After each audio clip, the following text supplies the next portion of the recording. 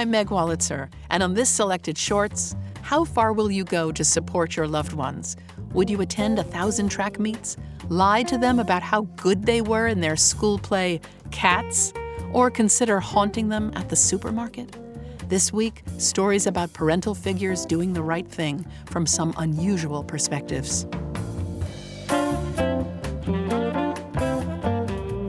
You're listening to Selected Shorts, where our greatest actors transport us through the magic of fiction, one short story at a time. There's a reason why families find their way into fiction so often. They offer up everything a writer needs: plot, character, drama, surprise.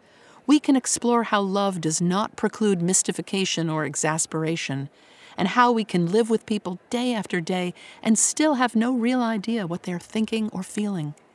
We can look at the generational aspect of family.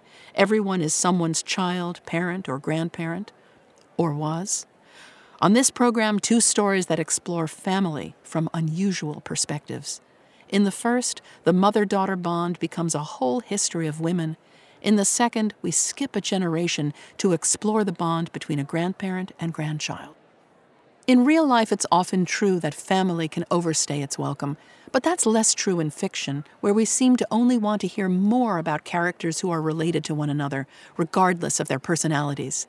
Some of the best fiction ever written is about family. Maybe it's because the reader knows there's going to be conflict, or maybe it's because there's an opportunity to get perspectives from different generations. Or maybe it's simply a relief that it's an imaginary family and not yours. And I should add that there's also a relief for a fiction writer whose subject is family. As long as that writer doesn't get dangerously close to the hot stove of nonfiction, he or she will still get invited to Thanksgiving. The Protean author Zadie Smith is beyond category, a term first used to describe jazz legend Duke Ellington. She's explored race and culture and upbringing in such ambitious works as White Teeth and Swing Time. Her style ranges from naturalism to magical realism. But she's also interested in generations. The story we're featuring here participates in both, as the narrator confronts her formidable mother under unusual conditions. Reader Kaneza Schall is a Selected Shorts regular and performance artist whose other works include Go Forth and Jack And. Here she is with Grand Union.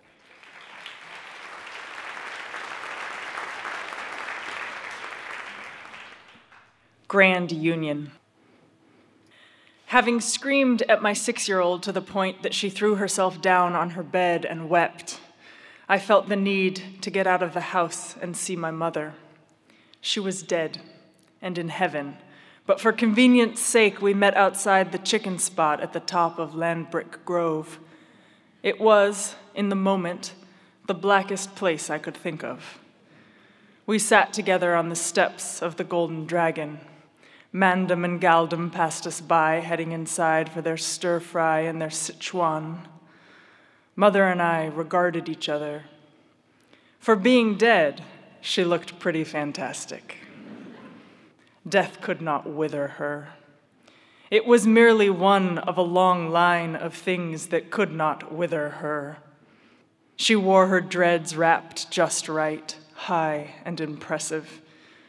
Never ashy, her darkness shone. She looked the spit of Queen Nanny on the $500 bill. That is not a coincidence, she said, when I mentioned the resemblance. In death, I have become Nanny of the Maroons. That is, I have always been she, but now it is revealed. Figures, I said. And she admonished me for using an Americanism and asked if I was still living in those devilish parts. I had to confess I was, but had come all this way, across an ocean, just to converse with her spirit. Well, you're Asante now, she said, and I was glad to hear it, having always suspected as much. Still, I kissed my teeth to make clear that, like all warrior daughters, I wanted more from my warrior mother, much more, and would never get enough. My mother kissed her teeth in turn, signifying that she understood. Together we surveyed the scene. All around us was carnival detritus. red stripe cans and abandoned yellow crusts of lamb patty and broken whistles and glittering press-on face jewelry and filthy feathers and friendly cards from the police describing proper stop and search procedure, informing us of the limits of their powers. Oh, Carnival. While we dance in the August sun, it's wonderful, it's sticky with joy, it's the sweet flypaper of life.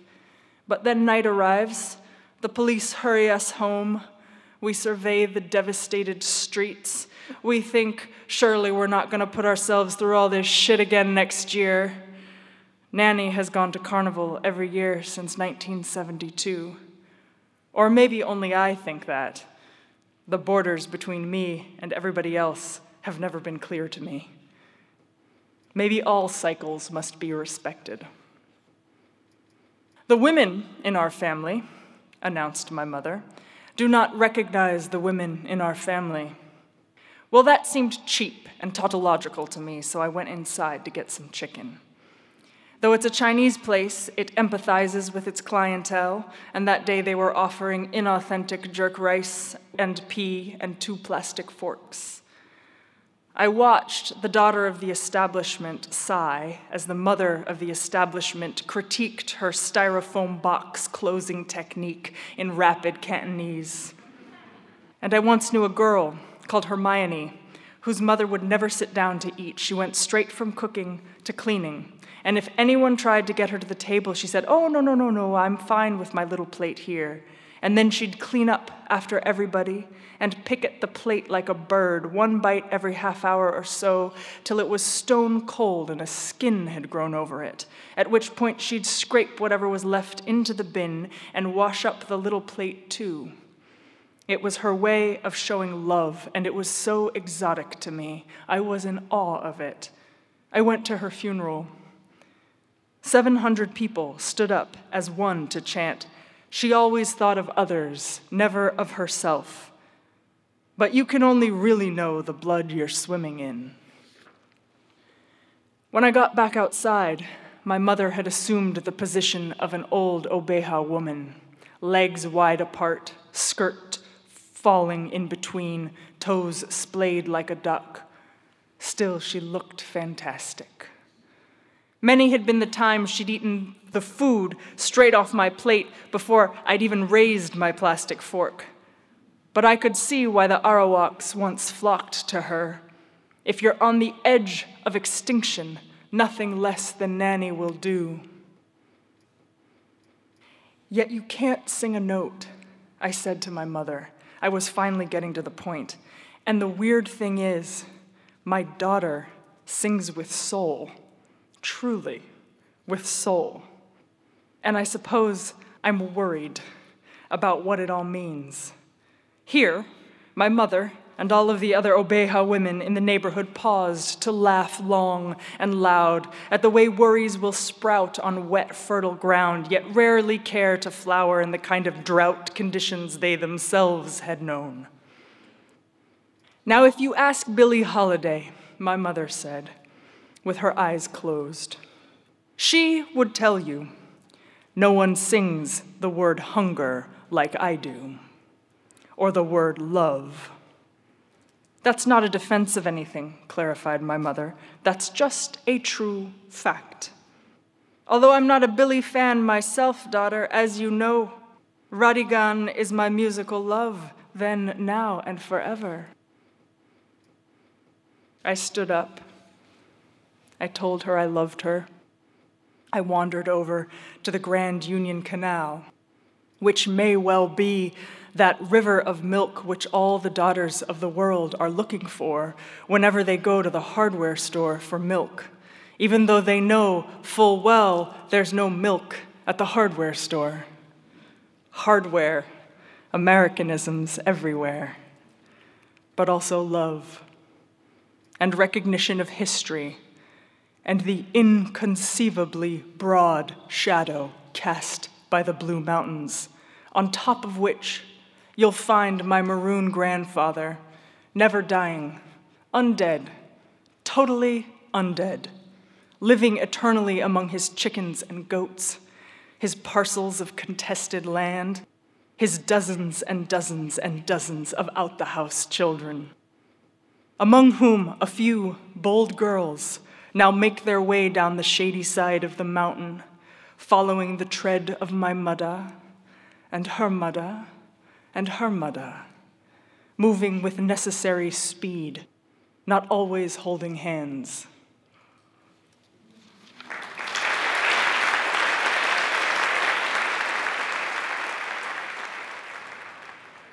That was Kaneza Shawl performing Zadie Smith's Grand Union. I'm Meg Wolitzer. I love Smith's deft insistence that we should find nothing unusual in this cross-dimensional relationship. And the truth is that in a way we don't. If you've ever had a mother, you probably understand maternal power.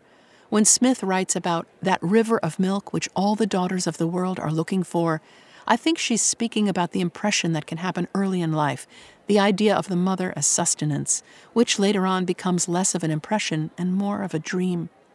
And so the dreamlike quality of this story makes sense, because by the time you're grown, you and your mother are probably both different people and behave differently with each other, both during life and even after life ends for one of you. And somewhere, though not in a hardware store, that river exists, and we keep searching for it.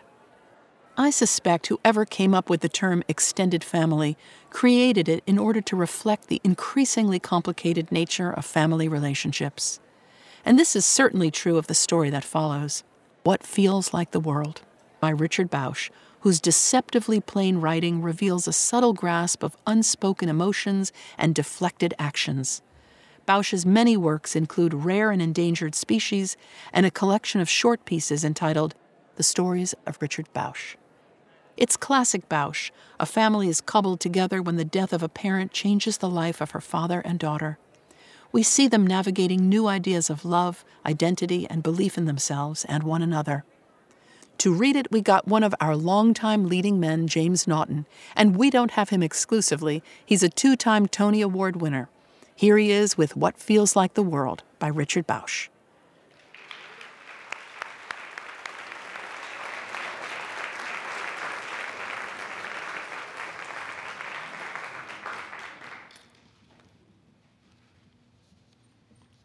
What feels like the world?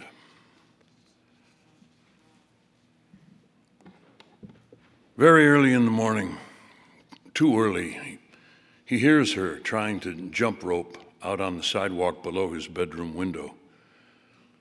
He wakes to the sound of her shoes on the concrete, her breathless counting as she jumps, never more than 3 times in succession, and fails again to find the right rhythm, the proper spring in her legs to achieve the thing, to be a girl jumping rope. He gets up and moves to the window and, parting the curtain only slightly, peers out at her. For some reason, he feels he must be stealthy, must not let her see him gazing at her from this window.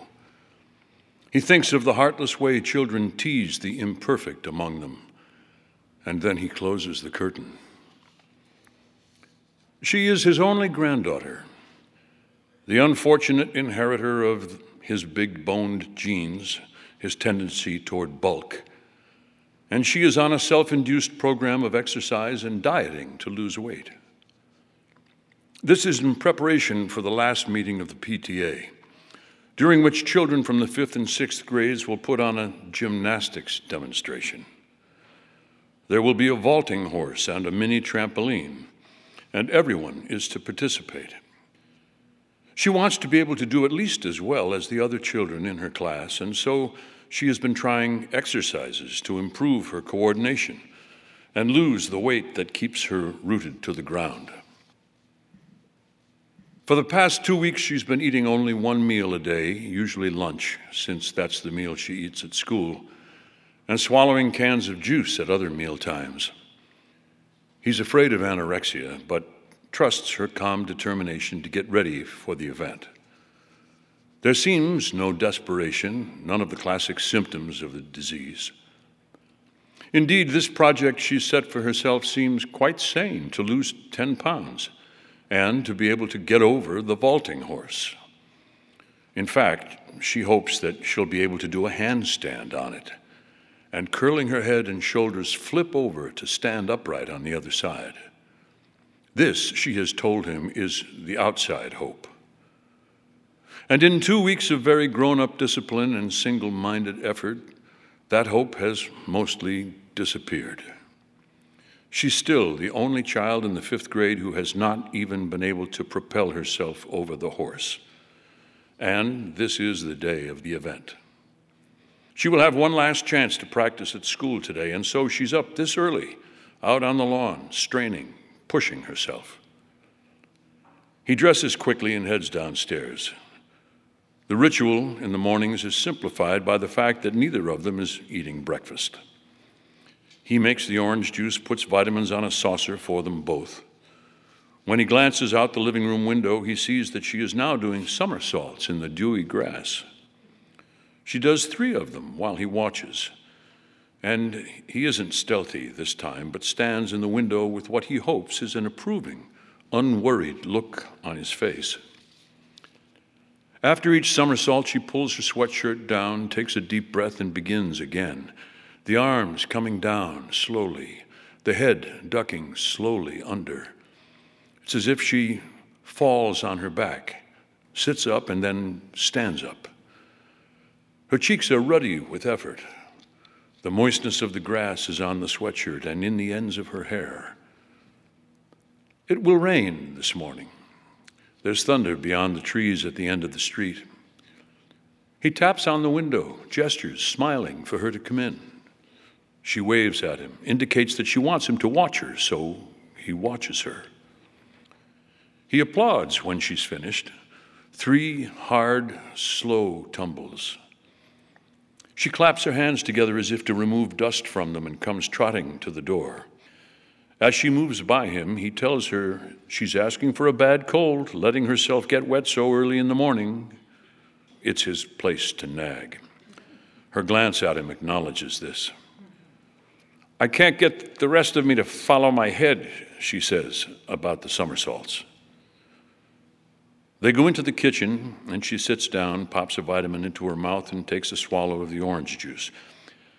I guess I'm not going to make it over that vaulting horse after all, she says suddenly. Sure you will. I don't care, she seems to pout. This is the first sign of true discouragement she's shown. He's been waiting for it.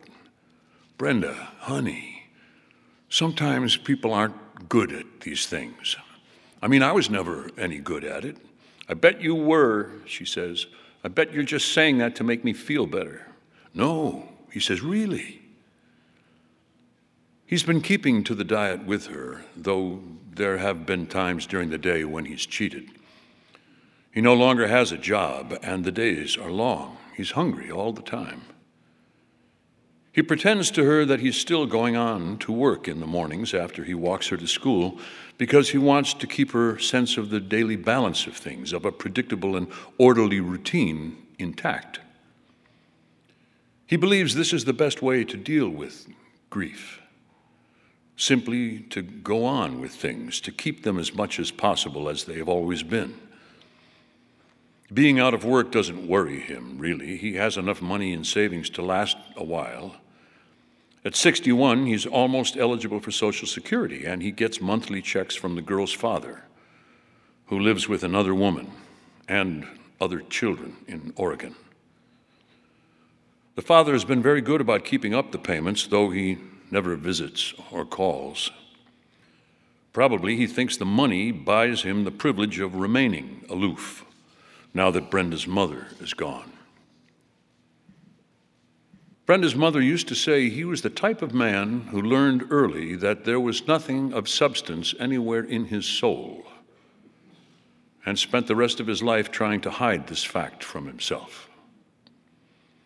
No one was more uptight, she would say, no one more honorable, and God help you if you ever had to live with him. Brenda's father was the subject of bitter sarcasm and scorn, and yet, perhaps not so surprisingly, Brenda's mother would call him in those months just after the divorce when Brenda was still only a toddler, and she would try to get the baby to say things to him over the phone. And she would sit there with Brenda on her lap and cry after she'd hung up. I had a donut yesterday at school, Brenda says now. That's lunch. You're supposed to eat lunch. I had spaghetti, too, and 3 pieces of garlic bread, and pie, and a big salad. What's one donut? Well, and I didn't eat anything the rest of the day. I know, her grandfather says. See? They sit quiet for a while. Sometimes they're shy with each other, more so lately. They're used to the absence of her mother by now. It's been almost a year, but they still find themselves missing a beat now and then, like a heart with a valve almost closed. She swallows the last of her juice and then gets up and moves to the living room to stand gazing out at the yard. Big drops have begun to fall. It's a storm with rising wind and now very loud thunder. Lightning branches across the sky and the trees in the yard disappear in sheets of rain. He has come to her side and he pretends an interest in the details of the weather, remarking on the heaviness of the rain, the strength of the wind. Some storm, he says finally. I'm glad we're not out in it. He wishes he could tell what she's thinking, where the pain is. He wishes he could be certain of the harmlessness of his every word. Honey, he ventures, we could play hooky today if you want to. Do you think I can do it? She says. I know you can. She stares at him a moment, then looks away out at the storm. It's terrible out there, isn't it? He says. Look at that lightning. You don't think I can do it, she says. No, I know you can, really. Well, I probably can't. Even if you can't, lots of people never do anything like that. I'm the only one who can't that I know. Well, there's lots of people. The whole thing is silly, Brenda. A year from now, it won't mean anything at all. You'll see. She says nothing. Is there some pressure at school to do it? No. Her tone is simple, matter of fact. And she looks directly at him. You're sure? She's sure. And, of course, he realizes there is pressure. There's the pressure of being one among other children and being the only one among them who can't do a thing. Honey, he says lamely, it's not that important. When she looks at him this time, he sees something scarily unchildlike in her expression, some perplexity that she seems to pull down into herself. It is too important, she says. We're hearing James Naughton's performance of Richard Bausch's What Feels Like the World. I'm Meg Wolitzer. Naughton will return with the conclusion after a brief break. You're listening to selected shorts recorded live at Symphony Space in New York City and at other venues nationwide.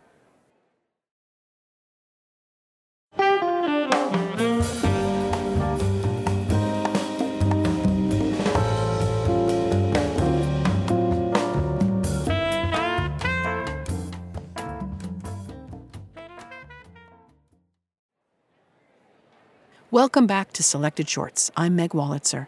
The stories on this show are about how family members support, sustain, and confound one another. Now we return to James Naughton's reading of Richard Bausch's What Feels Like the World. He drives her to school.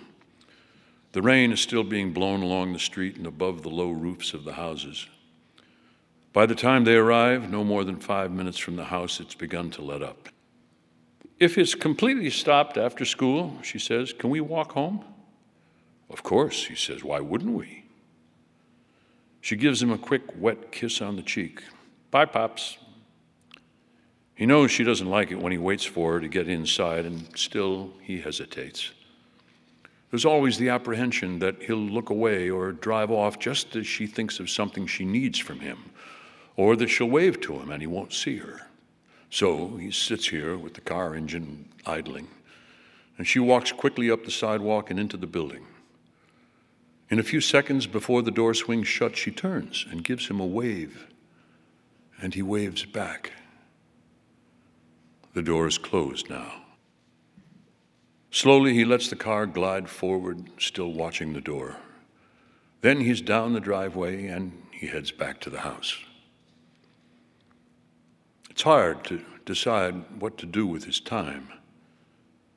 Mostly, he stays in the house, watches television, reads the newspapers. There are household tasks, but he can't do anything she might notice since he's supposed to be at work during these hours. Sometimes, just to please himself, he drives over to the bank and visits his old co-workers, though there doesn't seem to be much to talk about anymore, and he senses that he makes them all uneasy. Today, he lies down on the sofa in the living room and rests a while. At the windows, the sun begins to show, and he thinks of driving into town, maybe stopping somewhere to eat a light breakfast. He accuses himself with the thought, and then gets up and turns on the television. There isn't anything of interest to watch, but he watches anyway. The sun is bright now out on the lawn, and the wind is the same, gusting and shaking the window frames. On television, he sees feasts of incredible sumptuousness, almost nauseating in the impossible brightness and succulence of the food. Advertisements from cheese companies, dairy associations, the makers of cookies and pizza, the sellers of seafood and steaks. He's angry with himself for wanting to cheat on the diet. He thinks of Brenda at school, thinks of crowds of children, and it comes to him more painfully than ever that he can't protect her, not any more than he could ever protect her mother. He goes outside and walks up the drying sidewalk to the end of the block.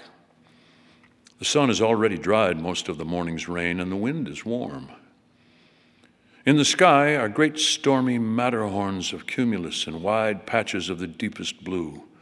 It's a beautiful day, and he decides to walk over to the school. Nothing in him voices this decision. He just simply begins to walk.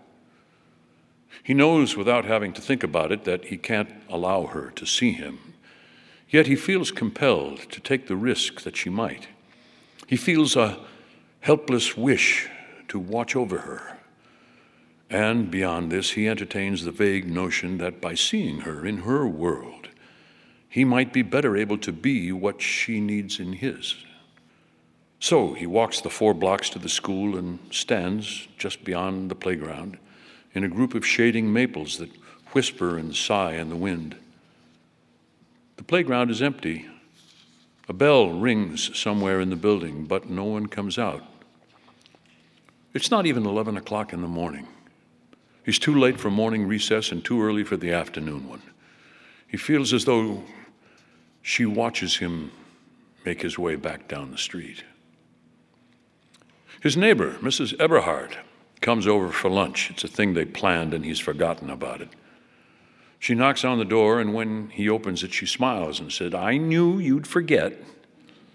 She's on a diet, too, and is carrying what they'll eat: 2 apples, some celery, and carrots. It's all in a clear plastic bag, and she holds it toward him in the palms of her hands as though it were piping hot from an oven. Jane Eberhard is relatively new in the neighborhood. When Brenda's mother died, Jane offered to cook meals and regulate things, and for a while she was like another member of the family. She's moved into their lives now, and sometimes they all forget the circumstances under which the friendship began. She's a solid, large-hipped woman of 58 with clear, young blue eyes and gray hair. The thing she's good at is sympathy. There's something oddly unspecific about it, as if it were a beam she simply radiates. "You look so worried," she says now. "I think you should be proud of her." They're sitting in the living room with the plastic bag on the coffee table before them. She's eating a stick of celery. "I've never seen a child that age put such demands on herself," she says. "I don't know what it's going to do to her if she doesn't make it over the damn thing," he says. "It'll disappoint her, but she'll get over it." "I don't guess you can make it tonight." "Can't," she says. "Really, I promised my mother I'd take her to the ocean this weekend. I have to go pick her up tonight. I walked over to the school a little while ago. Are you sure you're not putting more into this than she is? She was up at dawn this morning. Jane, didn't you see her? Mrs. Eberhardt nods. I saw her. Well, he says. She pats his wrist. I'm sure it won't matter a month from now. No, he says, that's not true. I mean, I wish I could believe you, but I've never seen a kid work so hard. Maybe she'll make it. Yes, he says, maybe. Mrs. Eberhardt sits considering for a minute, tapping the stick of celery against her lower lip. You think it's tied to the accident in some way, don't you? I don't know, he says, standing, moving across the room. I can't get through somehow. It's been all this time, and I still don't know. She keeps it all to herself, all of it. All I can do is try to be there when she wants me to be there. I don't know. I don't even know what to say to her. You're doing all you can do then. Her mother and I, he begins, we never got along that well. You can't worry about that now. Mrs. Eberhardt's advice is always the kind of practical, good advice that's impossible to follow. He comes back to the sofa and tries to eat one of the apples, but his appetite is gone. This seems ironic to him. I'm not hungry now, he says. Sometimes worry is the best thing for a diet. I've always worried. It never did me any good, but I worried. I'll tell you, Mrs. Eberhardt says, it's a terrific misfortune to have to be raised by a human being. He doesn't feel like listening to this sort of thing, so he asks her about her husband, who's with the government in some capacity that requires him to be both secretive and mobile. He's always off to one country or another, and this week he's in India. It's strange to think of someone traveling as much as he does without getting hurt or killed. Mrs. Eberhardt says she's so used to his being gone all the time that next year, when he retires, it'll take a while to get used to having him underfoot. In fact, he's not a very likable man. There's something murky and unpleasant about him. The one time Mrs. Eberhardt brought him to visit, he sat in the living room and seemed to regard everyone with detached curiosity, as if they were all specimens on a dish under a lens. Brenda's grandfather had invited some old friends over from the bank. Everyone was being careful not to let on that he wasn't still going there every day. It was an awkward 2 hours, and Mrs. Eberhardt's husband sat with his hands folded over his rounded belly, his eyebrows arched. When he spoke, his voice was cultivated and quiet, full of self-satisfaction and haughtiness. They had been speaking in low tones about how Jane Eberhardt had moved in to take over after the accident, and Mrs. Eberhardt's husband cleared his throat, held his fist gingerly to his mouth, pursed his lips, and began a soft-spoken, lecture-like monologue about his belief that there's no such thing as an accident. His considered opinion was that there are subconscious explanations for everything. Apparently, he thought he was entertaining everyone. He sat with one leg crossed over the other and held forth in his calm, magisterial voice, explaining how everything can be reduced to a matter of conscious or subconscious will. Finally, his wife asked him to let it alone, please, drop the subject. For example, he went on, there are many collisions on the highway in which no one appears to have applied brakes before impact, as if something in the victims had decided on death. And, of course, there are the well-known cases of people stopped on railroad tracks with plenty of time to get off who simply do not move.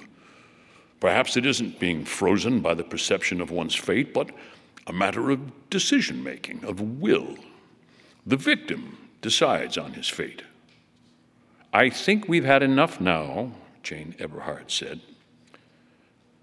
The inappropriateness of what he had said seemed to dawn on him then. He shifted in his seat and grew very quiet, and when the evening was over, he took Brenda's grandfather by the elbow and apologized.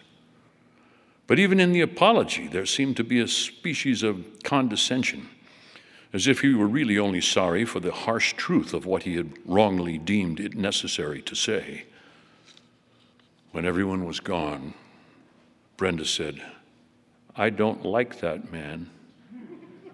"Is it because of what he said about accidents?" her grandfather asked. She shook her head. "I just don't like him." "It's not true what he said, honey. An accident is an accident." She said, "I know," but she would not return his gaze. "Your mother wasn't very happy here, but she didn't want to leave us. Not even, without knowing it or anything."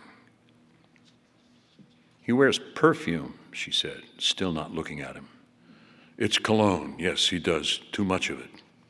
"It smells," she said. In the afternoon, he walks over to the school. The sidewalks are crowded with children, and they all seem to recognize him.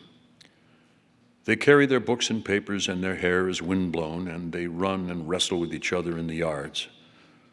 The sun's high and very hot, and most of the clouds have broken apart and scattered. There's still a fairly steady wind, but it's gentler now, and there's no coolness in it. Brenda is standing at the first crossing street down the hill from the school. She's surrounded by other children, yet seems separate from them somehow. She sees him and smiles. He waits on his side of the intersection for her to cross, and when she reaches him, he's careful not to show any obvious affection, knowing it embarrasses her. "How was your day?" he begins. "Mr. Clayton tried to make me quit today." He waits. "I didn't get over," she says. "I didn't even get close." "What did Mr. Clayton say?" "Oh, that it's not important, that kind of stuff." "Well," he says gently, "is it so important?" "I don't know." She kicks at something in the grass along the edge of the sidewalk. A piece of a pencil someone else had discarded. She bends, picks it up, examines it, then drops it. This is exactly the kind of slow, daydreaming behavior that used to make him angry and impatient with her mother. They walk on. She's concentrating on the sidewalk before them, and they walk almost in step. "I'm sure I could never do a thing like going over a vaulting horse when I was in school," he says. "Did they have that when you were in school?" He smiles. "It was hard getting everything into the caves. But sure, we had that sort of thing. We were an advanced tribe. We had fire, too." "Okay," she's saying, okay.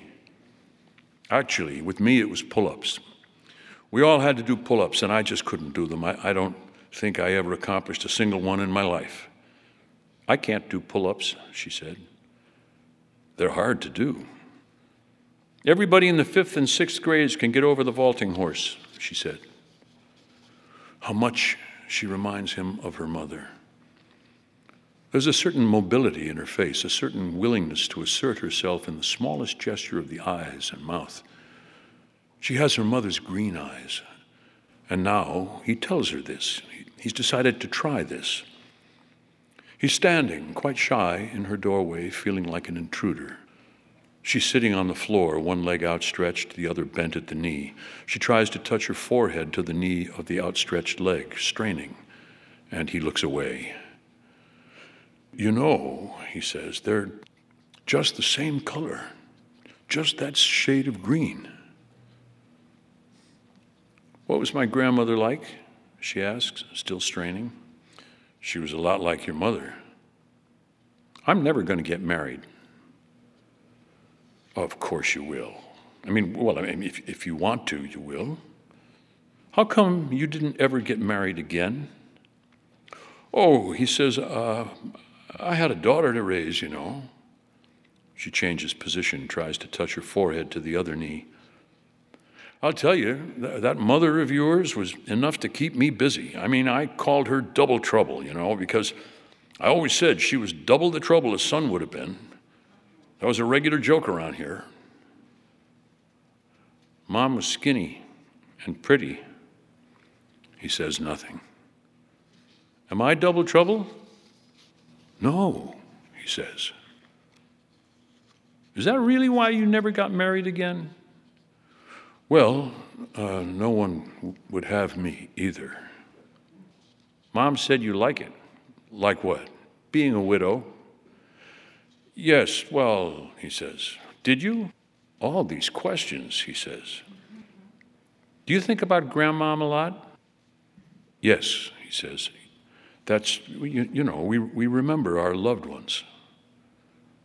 She stands and tries to touch her toes without bending her legs. Sometimes I dream that Mom's yelling at you and you're yelling back. Oh, well, he says, hearing himself say it, feeling himself back down from something. That's just a dream. It's nothing to think about at all. People who love each other don't agree sometimes. It's nothing. And I'll bet these exercises are going to do the trick. I'm very smart, aren't I? He feels sick very deep down.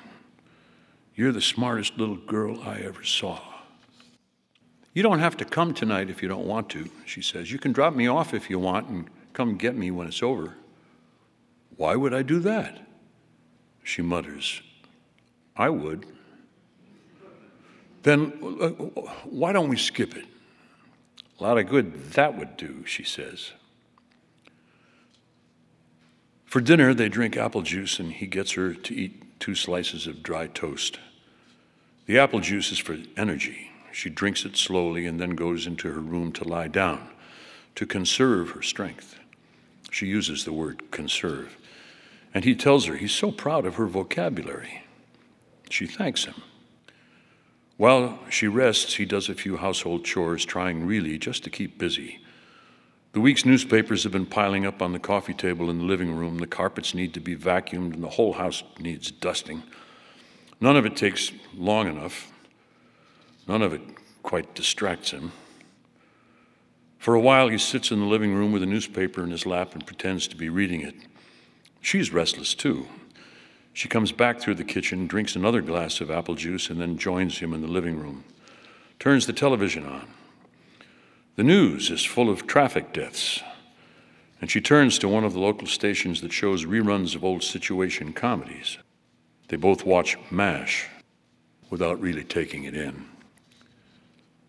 She bites the cuticles of her nails, and her gaze wanders around the room. It comes to him that he could speak to her now, could make his way through to her grief. And yet he knows that he will do no such thing. He can't even bring himself to speak at all. There are regions of his own sorrow that he simply lacks the strength to explore, and so he sits there watching her restlessness. And at last it's time to go over to the school. Jane Eberhard makes a surprise visit bearing a handsome good luck card she's fashioned herself. She kisses Brenda, behaves exactly as if Brenda were going off to some dangerous, faraway place. She stands in the street and waves at them as they pull away, and Brenda leans out the window to shout goodbye. A moment later, sitting back and staring out at the dusky light, she says she feels a surge of energy, and he tells her she's way ahead of all the others in her class, knowing words like conserve and surge. I've always known them, she says. It's beginning to rain again. Clouds have been rolling in from the east, and the wind shakes the trees. Lightning flickers on the other side of the clouds. Everything seems threatening, relentless. He slows down. There are many cars parked along both sides of the street. Quite a turnout, he manages. Don't worry, she tells him brightly. I still feel my surge of energy. It begins to rain as they get out of the car, and he holds his sport coat like a cape to shield her from it. By the time they get to the open front doors, it's raining very hard. People are crowding into the cafeteria, which has been transformed into an arena for the event. Chairs set up on four sides of the room as though for a wrestling match. In the center, at the end of the long, bright red mat, are the vaulting horse and the mini trampoline. The physical education teacher, Mr. Clayton, stands at the entrance. He's tall, thin, scraggly looking. A boy, really, no older than 25. "There's Mr. Clayton," Brenda says. "I see him." "Hello, Mr. Clayton." Mr. Clayton is quite distracted, and he nods quickly, leans toward Brenda, and points to a doorway across the hall. "Go on ahead," he says. Then he nods at her grandfather.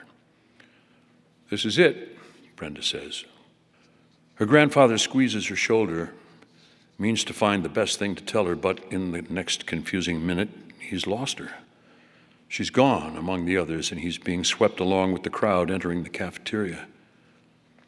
He makes his way along the walls behind the chairs where a few other people have already gathered and are standing. At the other end of the room, a man is speaking from a lectern about old business new officers for the fall.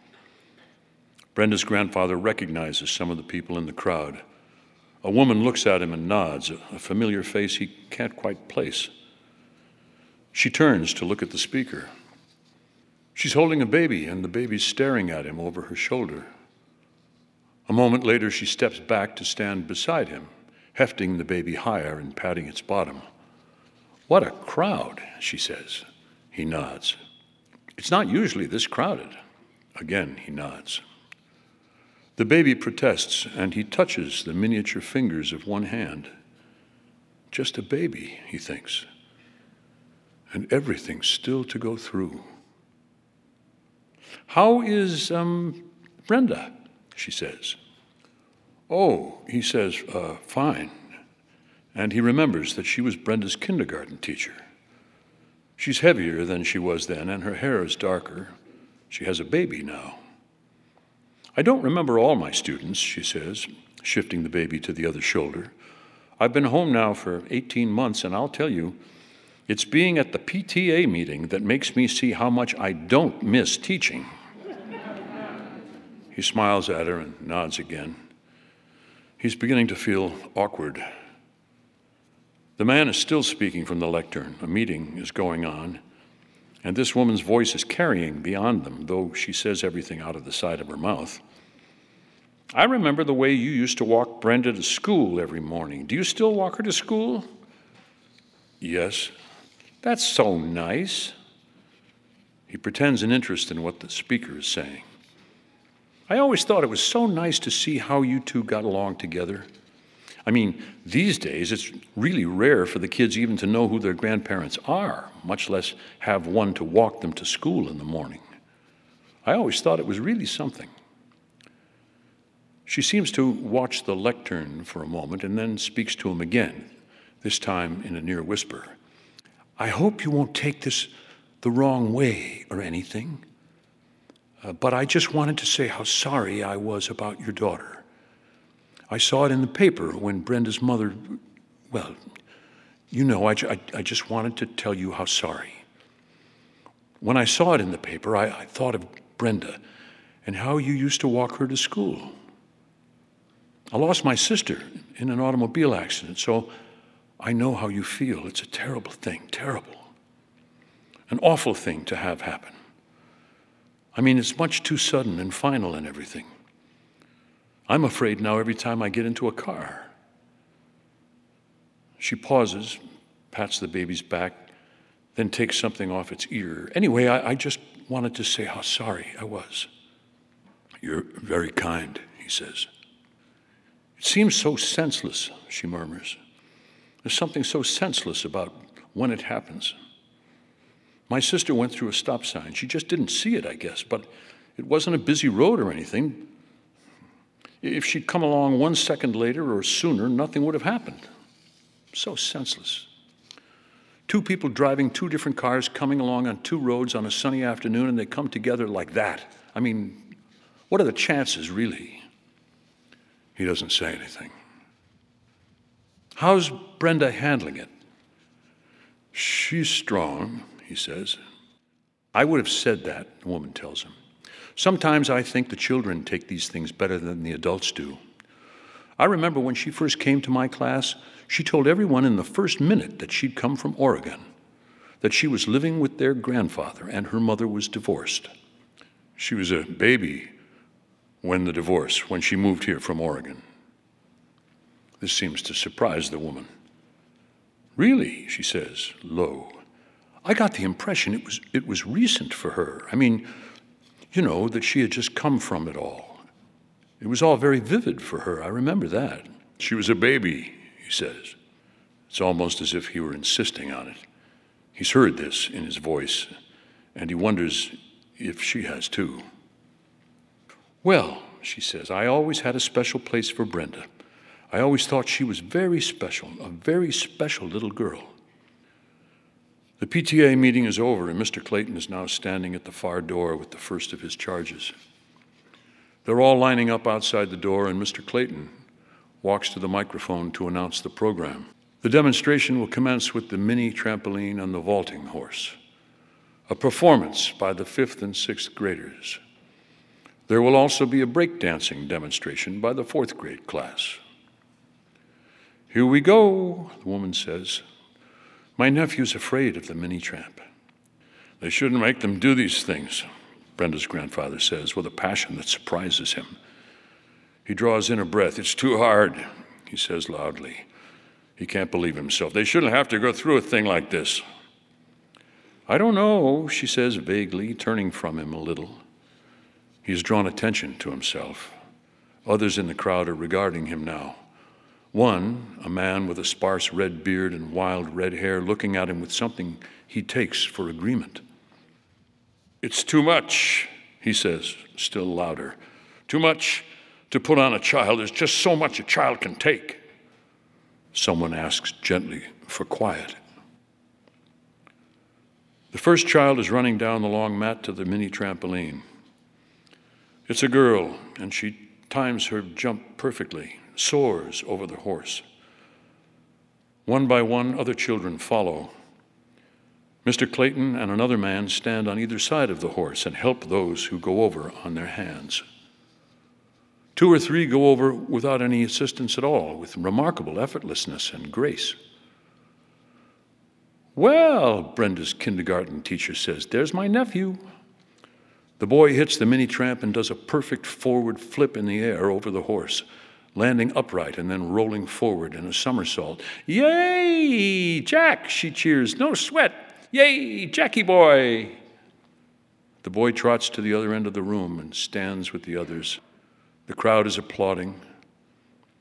The last of the 6th graders goes over the horse, and Mr. Clayton says into the microphone that the 5th graders are next. It's Brenda who's next. She stands in the doorway, her cheeks flushed, her legs looking too heavy in the tights. She's rocking back and forth on the balls of her feet, getting ready. It grows quiet. Her arms swing slightly back and forth. And now, just for a moment, she's looking at the crowd, her face hiding whatever she's feeling. It's as if she were merely curious as to who was out there. But he knows. She's looking for him, searching the crowd for her grandfather who stands on his toes, unseen against the far wall,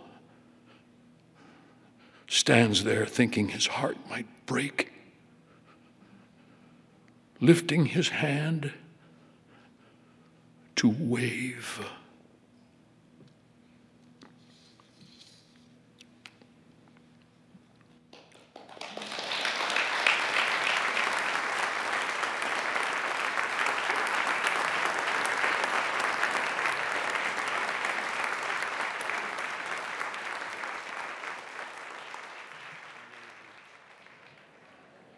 James Naughton performed What Feels Like the World by Richard Bausch. This quietly devastating work shows a mastery of one of the hardest things to do in fiction, blend the inner world of one character with the outer world of the other. The characters are working toward trust, but neither is sure what the other wants or needs, or what each of them wants or needs. This story is beautiful and painful. I love how Bausch telescopes in on the big event in the granddaughter's life. It reminded me of all the times in my own early life when something small felt so important and there was no one who could say to me, this really isn't going to matter in the long run. But for children, there only seems to be a short run. I think anyone listening to this story can recognize the power of a child wanting something so badly, and also the power, mostly unspoken, in what has been lost. The shared desire of these two people brought together through tragedy and love. I was holding my breath at the very end of the story, and maybe you were too. I think these two works by contemporary masters successfully move our idea of the extended family beyond the realm of census-taking or head counts. In Smith's piece, family extends beyond the grave and becomes part of a larger cycle. In Bausch's, we're shown a glimpse of a family unit that is still in the making. Its eventual shape may or may not hinge on the outcome of the small drama we're asked to witness. I'm Meg Wolitzer. Thanks for joining me for Selected Shorts.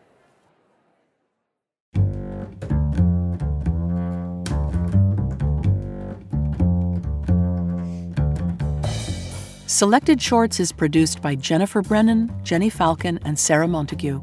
Our team includes Matthew Love, Drew Richardson, Mary Shimkin, Vivienne Woodward, and Magdalene Robleski.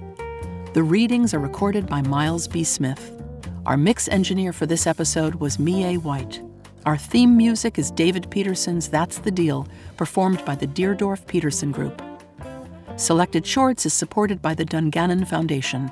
This program is also made possible with public funds from the New York State Council on the Arts, with the support of Governor Kathy Hochul and the New York State Legislature. Selected Shorts is produced and distributed by Symphony Space.